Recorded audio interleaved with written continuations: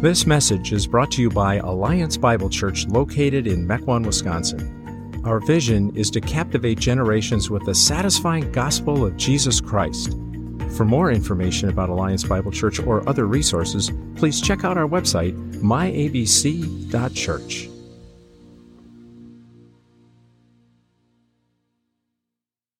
Open up your Bibles to Revelation 12. Revelation 12. In the central section of Revelation, which is chapters 6 through 16, we have this series of judgments in the forms of the 7 seals, the 7 trumpets, and the 7 bowls. And they are interrupted at times with interludes which shine a spotlight on the church and its place and its role and its experiences. And after the 7th seal, we launch immediately into the 7 trumpets. So we would expect after the 7th trumpet, which comes at the end of chapter 11, we would expect to launch into the 7 bowls, but we don't. There's a pause in the action again. From chapter 12, verse 1, all the way through chapter 15, verse 4, we have another sort of interlude, but it's of a different variety than what we've been looking at so far. It functions to pull the curtain back to see what's really going on during this time of trial and persecution in which the church is both vulnerable and invincible. We've been looking at the fact that Revelation is not just recording events that occur right before the end of world history. It's covering the church age. It's establishing for us what our expectations ought to be as we live in the church age. Now, this interlude's a little bit different variety. God's going to pull the curtain back, and he's going to allow us to see the deeper conflict that we live in today. We live in. An analogy will be helpful to summarize the big picture of this teaching. I want you to imagine a young boy, age 4, bright blue eyes. And one day his father asks him, "Son, where did you get your blue eyes?" And he responds with confidence, all the confidence a 4-year-old can muster up, saying, "God." Now imagine he's 21. He's a biology major. How would he answer the same question? Well, he would say, even though you and mom don't have blue eyes, you must have the necessary recessive genes that happily combine to give me my blue eyes. The answer's changed. Which answer is true? They both are. Which answer is more fundamental? Or consider another scenario. What caused Job's suffering? In the book of Job, what caused his suffering? Well, there were those bands of marauding Sabaeans and Chaldeans that took away his thousands of cattle and sheep and the like. That miserable windstorm that caused the crushing of his house and the killing of his 10 children. His disease, so that he sits in a little ash heap using bits of broken pottery to pick at the scabs. What caused his suffering? All of those are true. Or you could say, Satan did it. You could even say, God did it. He certainly sanctioned it. Which description is truer? They're all equally true. Which is more fundamental? What is the cause of the church's sufferings and difficulties? Is it totalitarian regimes? Fascist dictators? Discriminatory legal systems? This passage from Revelation 12 gives us a deeper analysis of the perennial difficulties and sufferings of the church. The primary problem the church faces in every generation is the rage of Satan. Now, I suspect that most of us don't look at the problems around us today and use that sort of analysis first. I would suspect that most of us, when we consider a problem in front of us, conclude the problem is sociological or political or educational, analogous to saying someone has blue eyes due to the commingling of the necessary DNA. But Revelation is far more concerned with revealing the fundamental forces behind human experience. One of the points the Apostle Paul makes in Ephesians 6 is that behind, above, beyond, below, all flesh and blood evil are spiritual forces. So Revelation 12 pulls the curtain back to allow us to peer into the fundamental reasons for the hardships Christians face. We'll walk through it verse by verse. Chapter 12, starting in verse 1. A great sign appeared in heaven. A woman clothed with the sun, with the moon under her feet, and a crown of 12 stars on her head. So a great sign appears in John's vision. The sign is a woman, beautiful and exalted, clothed with the radiance of the sun. The moon is under her feet, and on her head is a crown of 12 stars. She is demonstrating influence in the world. Who is she? Seems naturally to think she's Mary because verse 5 clearly says she gives birth to Jesus. However, there are a number of reasons why this text does not encourage us to view this woman as Mary. First, the way in which she's described in verse 1 is unlike any description we have of Mary in the Scriptures. Second, after having her child snatched up into heaven, we read in verse 6, she flees into the desert where God takes care of her for 1,260 days. That doesn't sound like Mary's experience. Third, if we understand the woman to be Mary, then verses 13 through 16 don't make sense, because the text says Satan then pursues Mary to harm her and defeat her. But who does Satan pursue? What is his purpose? What is he driven by, motivated by?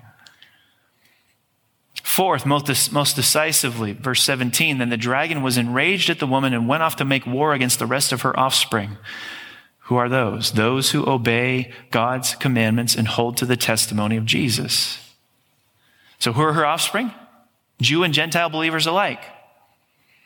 The clause, those who obey God's commandments and hold to the testimony of Jesus, does not allow us to restrict the reference to Mary's biological children. It's broader than that. So who are the woman's offspring? Everyone who obeys God's commandments and holds to the testimony of Jesus. The evidence is convincing here to see that this woman is not Mary. And who is she? I think you see it in verse 17. This is a symbolic reference for the people of God.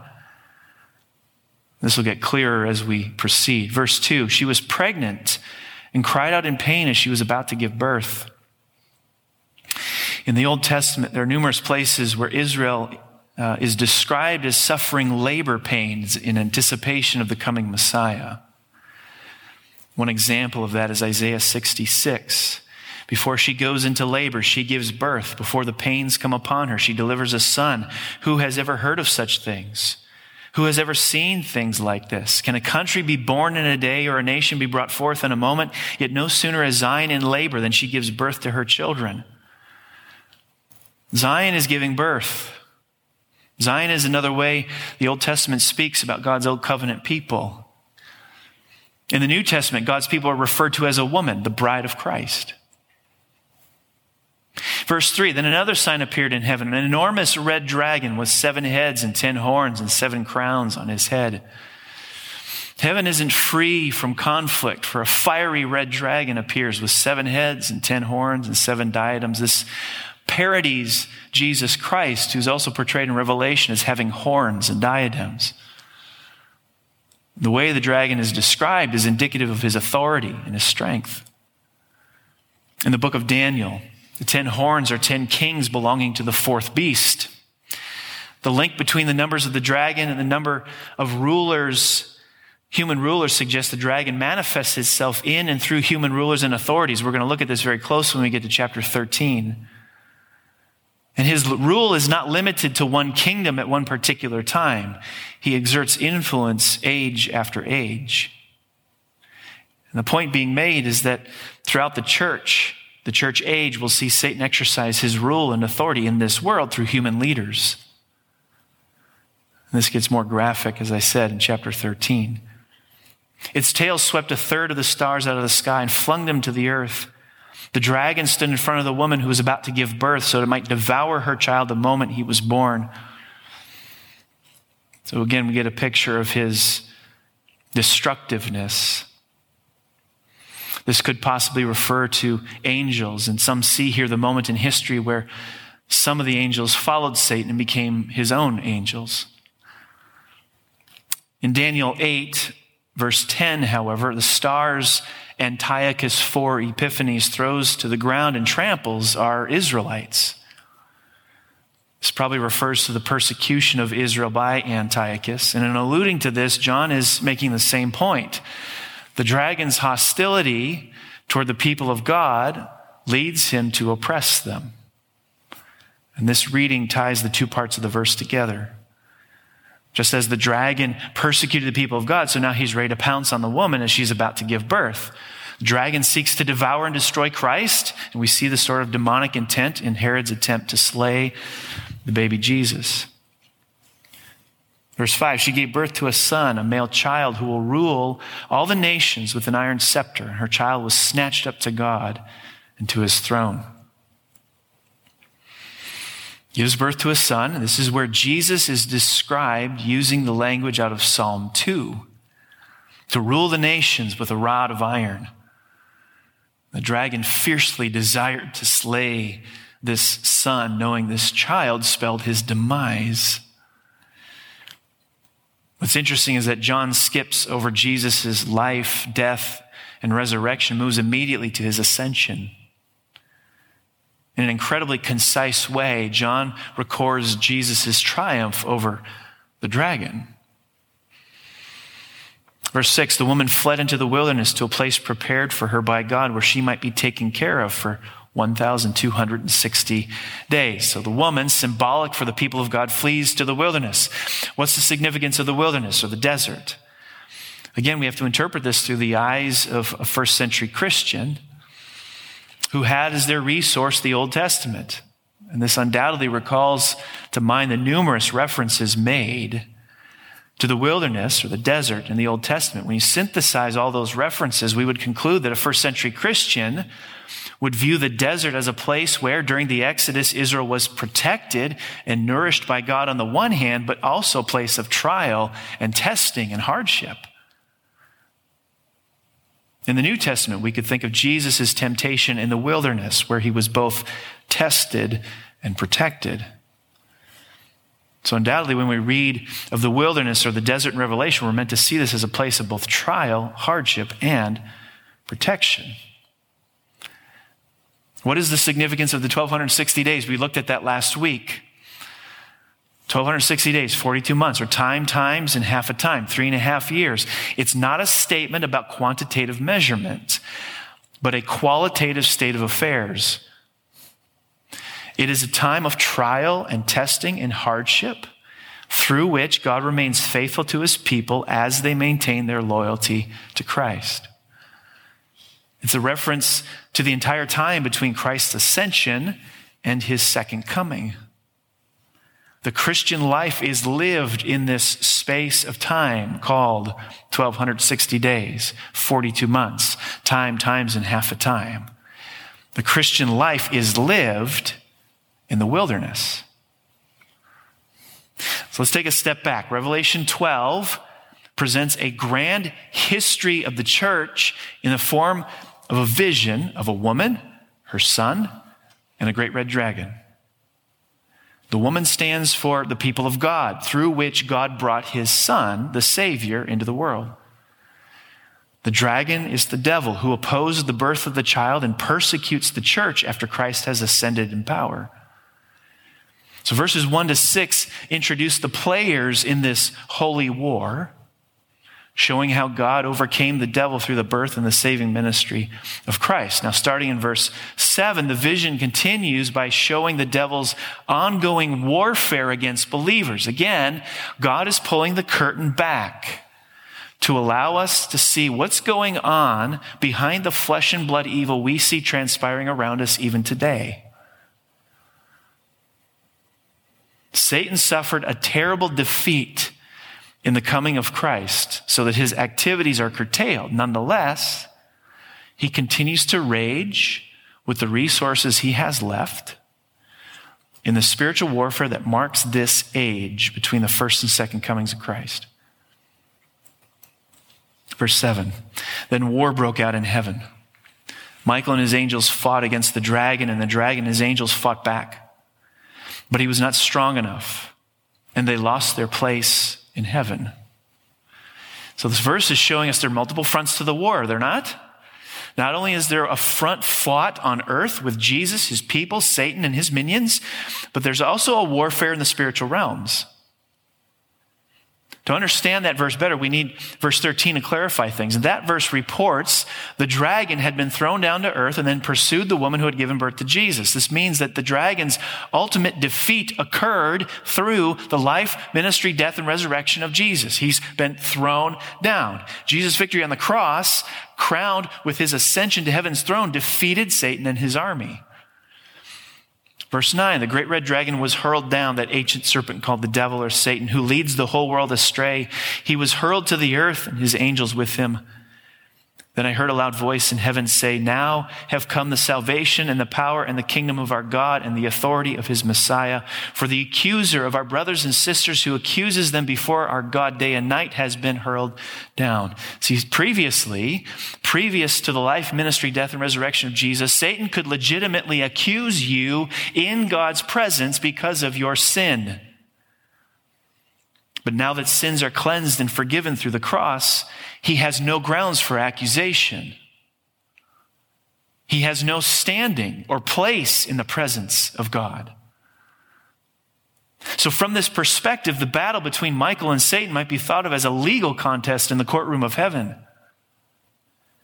The heavenly voices rejoice that with Satan's defeat, he who accuses day and night has lost his court privileges. But the point's actually stronger than that. The point is he has no warrant or basis to accuse believers in the first place. God pays no attention to Satan's accusations because his accusations have been rendered useless by the blood of the Lamb. Verse 11, they triumphed over him by the blood of the Lamb and by the word of their testimony. They did not love their lives so much as to shrink from death. So the atoning work of Jesus is the fundamental reason Christians conquer the dragon, but they also conquer because of the word of their testimony. John was imprisoned because of his testimony regarding Jesus. Martyrs were slain because of their testimony concerning Jesus. To be a Christian is to hold to the testimony of Jesus. Believers conquer the devil because of their adherence to the gospel. And their devotion is evident in their willingness to give their lives. They did not love their lives so much as to shrink from death. Verse 12, therefore rejoice, you heavens, and you who dwell in them. But woe to the earth and the sea, because the devil has gone down to you. He is filled with fury because he knows that his time is short. He's got no standing in heaven anymore, no basis for accusation, but he still plays a role on earth, does he not? The devil's desires for spiritual harm, deception, what we experience in the Christian life from him are the last-ditch efforts of an already defeated foe. Verse 13, when the dragon saw that he had been hurled to the earth, he pursued the woman who had given birth to the male child. So he realizes he's been expelled from heaven and is restricted to earth. His accusations against God's people no longer have any warrant, so he persecutes the woman, God's people. Verse 14, the woman was given the two wings of a great eagle so she might fly to the place prepared for her in the wilderness where she would be taken care of for a time, times, and half a time out of the serpent's reach. The dragon intends to utterly destroy you. But his insane pursuit does not succeed. No power of hell, no scheme of man can ever pluck me from his hand.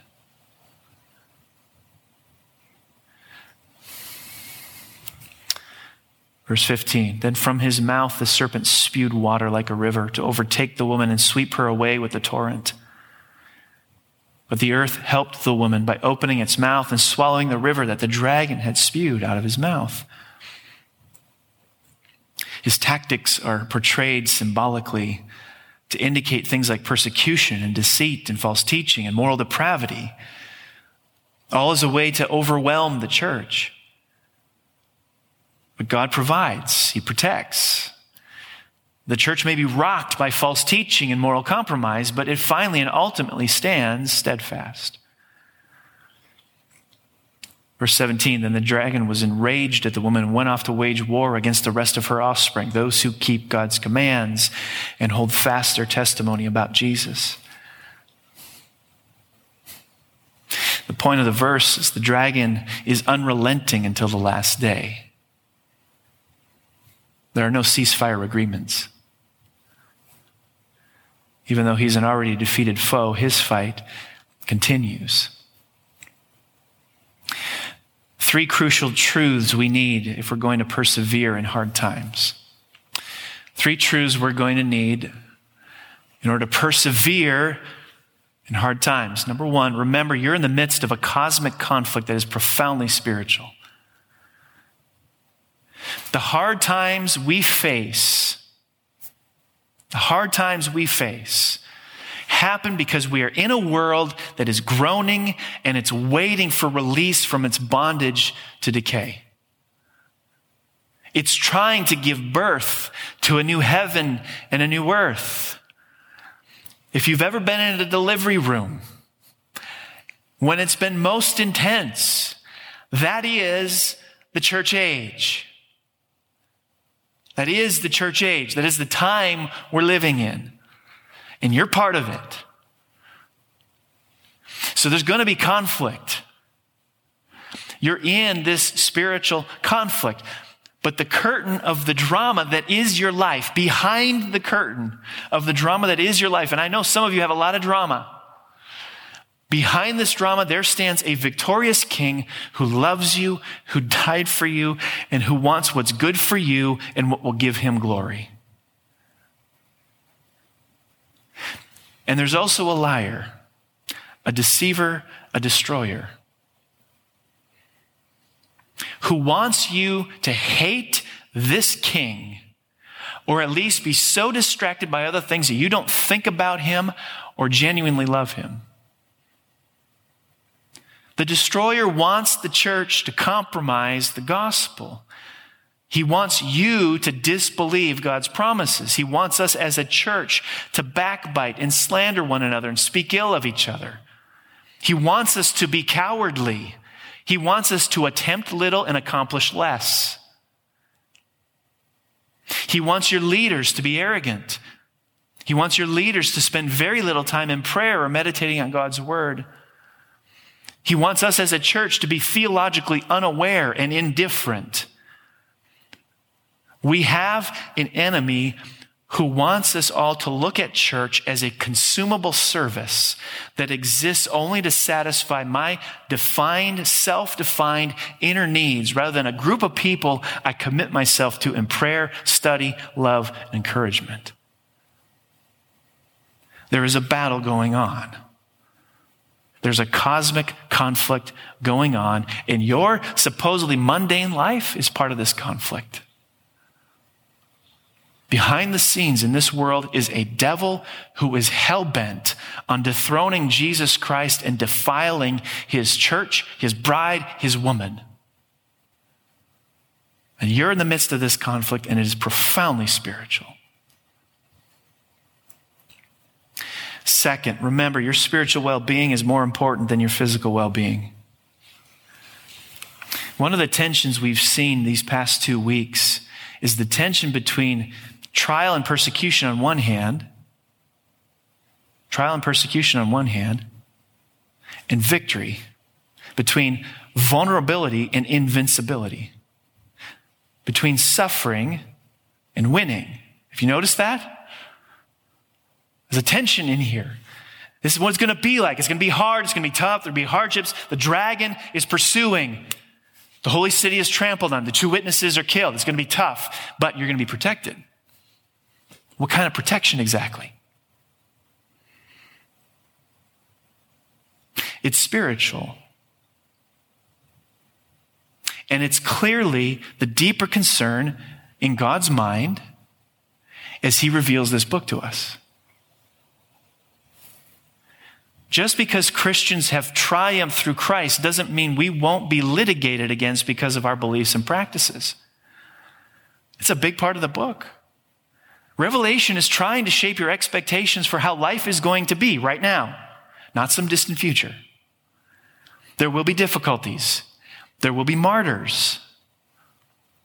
But in spite of that, the book retains a hopeful tenor because the theme of victory is so pronounced. Why? Because for the believer, their spiritual fate is sealed. It's secure. Your spiritual well-being is of far greater importance than your physical well-being. That's what Paul talks about in 1 Timothy 4. He says physical training has some value, but godliness has value for all things. So we're engaged in a cosmic war. How do you think that impacts Satan's tactics? If our spiritual well-being is the ultimate target, how do you think that impacts his tactics? His objective, friends, is not to damage the church physically, materially, or economically, unless those serve the purpose of spiritual demise. Sometimes the best way to damage someone spiritually is to cause great physical harm. In their physical pain, they curse God. It's a means to an end. For some people, physical suffering causes them to run to God even more. Satan doesn't want that. So he'll change the tactic, maybe make it economics. Maybe the best way to get this church to curse God or at least treat him with indifference is to make them suffer economically or prosper economically.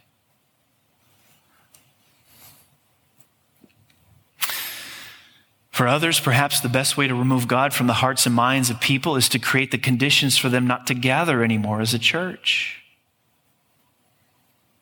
Allow the cares of this world to come flooding in to replace the space once reserved for Christ.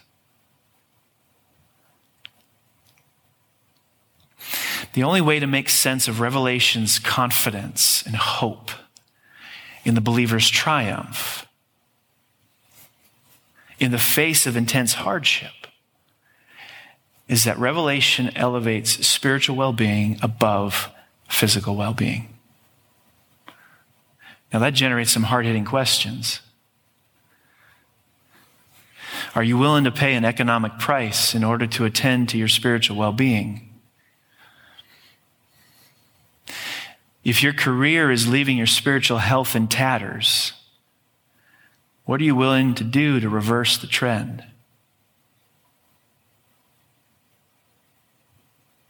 Are you willing to pay a physical price in order to attend to your spiritual well-being? Are you willing to put it all on the line? Third, remember the war is won through the death and resurrection of Jesus Christ. Now we're called to overcome. We're exhorted to be strong, to be courageous, to fight the good fight, but don't think for 1 second you're called to be dragon slayers. That's the good news. He's been defeated. He's been hurled down.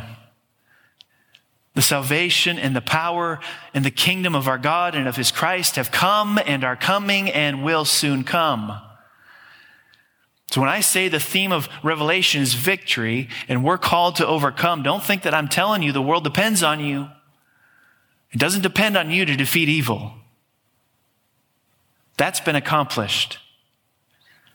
And the fate of the universe does not rest on your shoulders. We are called to overcome, not by paying for our sin, not by self-flagellation, but by verse 11. They triumphed over him by the blood of the Lamb and by the word of their testimony. They did not love their lives so much as to shrink from death. Notice the past tense. They triumphed. It's already been accomplished. To a great degree, genuine believer, your fate is sealed and it cannot be changed. You're a winner. Sometimes Jesus speaks of the kingdom as already having dawned. It's already here, operating secretly, as it were. It's like yeast that's put into dough. It's already quietly working and having its effect. And that's true. Yet elsewhere, Jesus speaks of the kingdom as what comes at the end when there's a final consummation and tremendous transformation.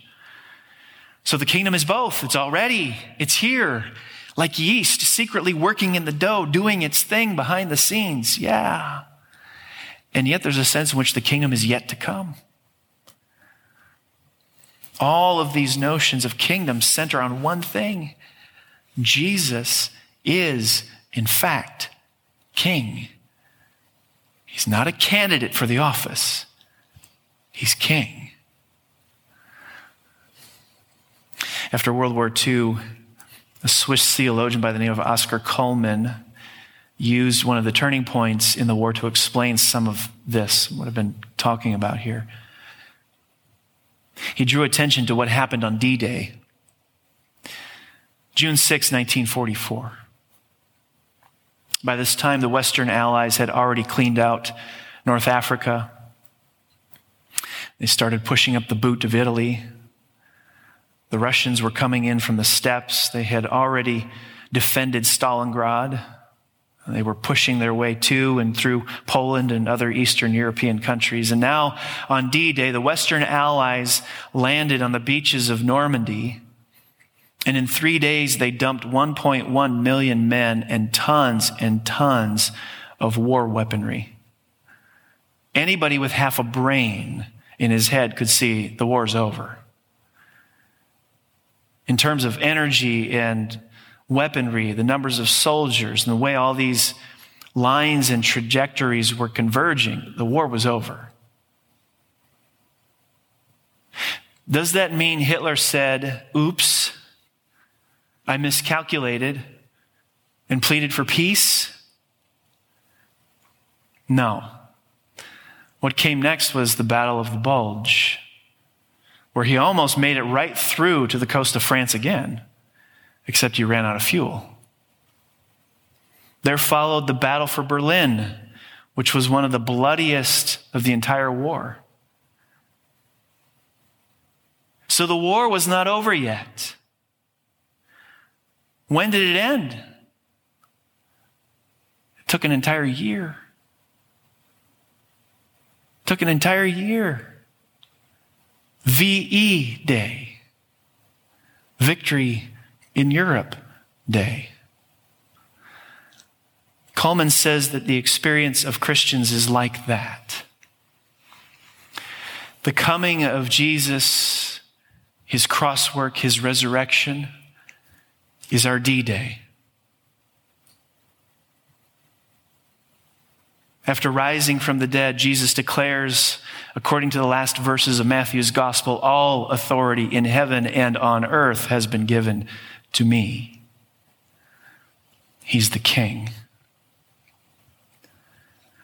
But does that mean the devil says, oops, I miscalculated. I think I'd better plead for peace?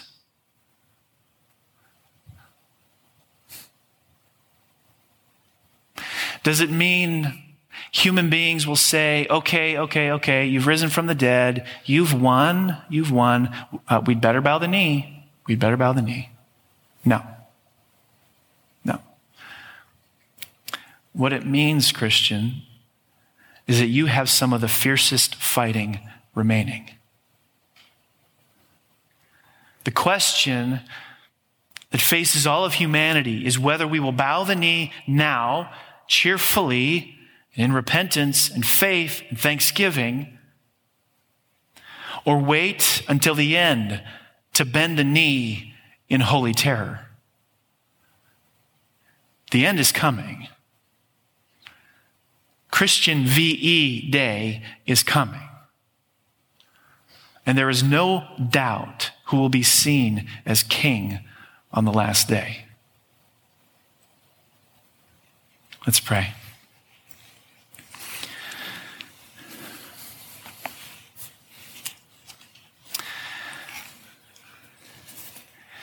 And Lord, since this is true,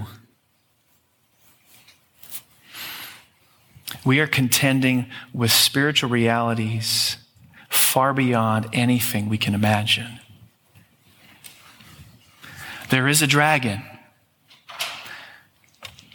and he relentlessly pursues your people.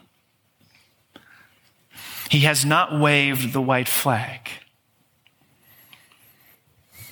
What we experience are indeed the last-ditch efforts of an already defeated foe.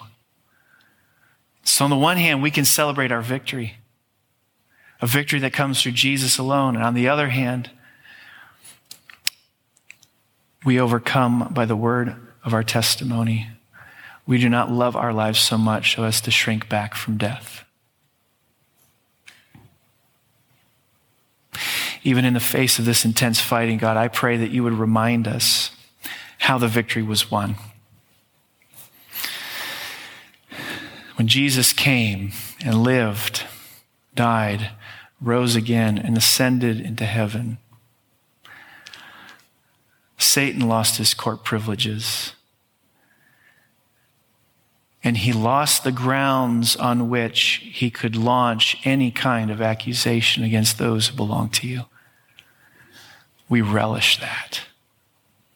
We thank you, Jesus. You have won. Make that our passion, our joy, our hope. We ask it in Christ's name. Amen.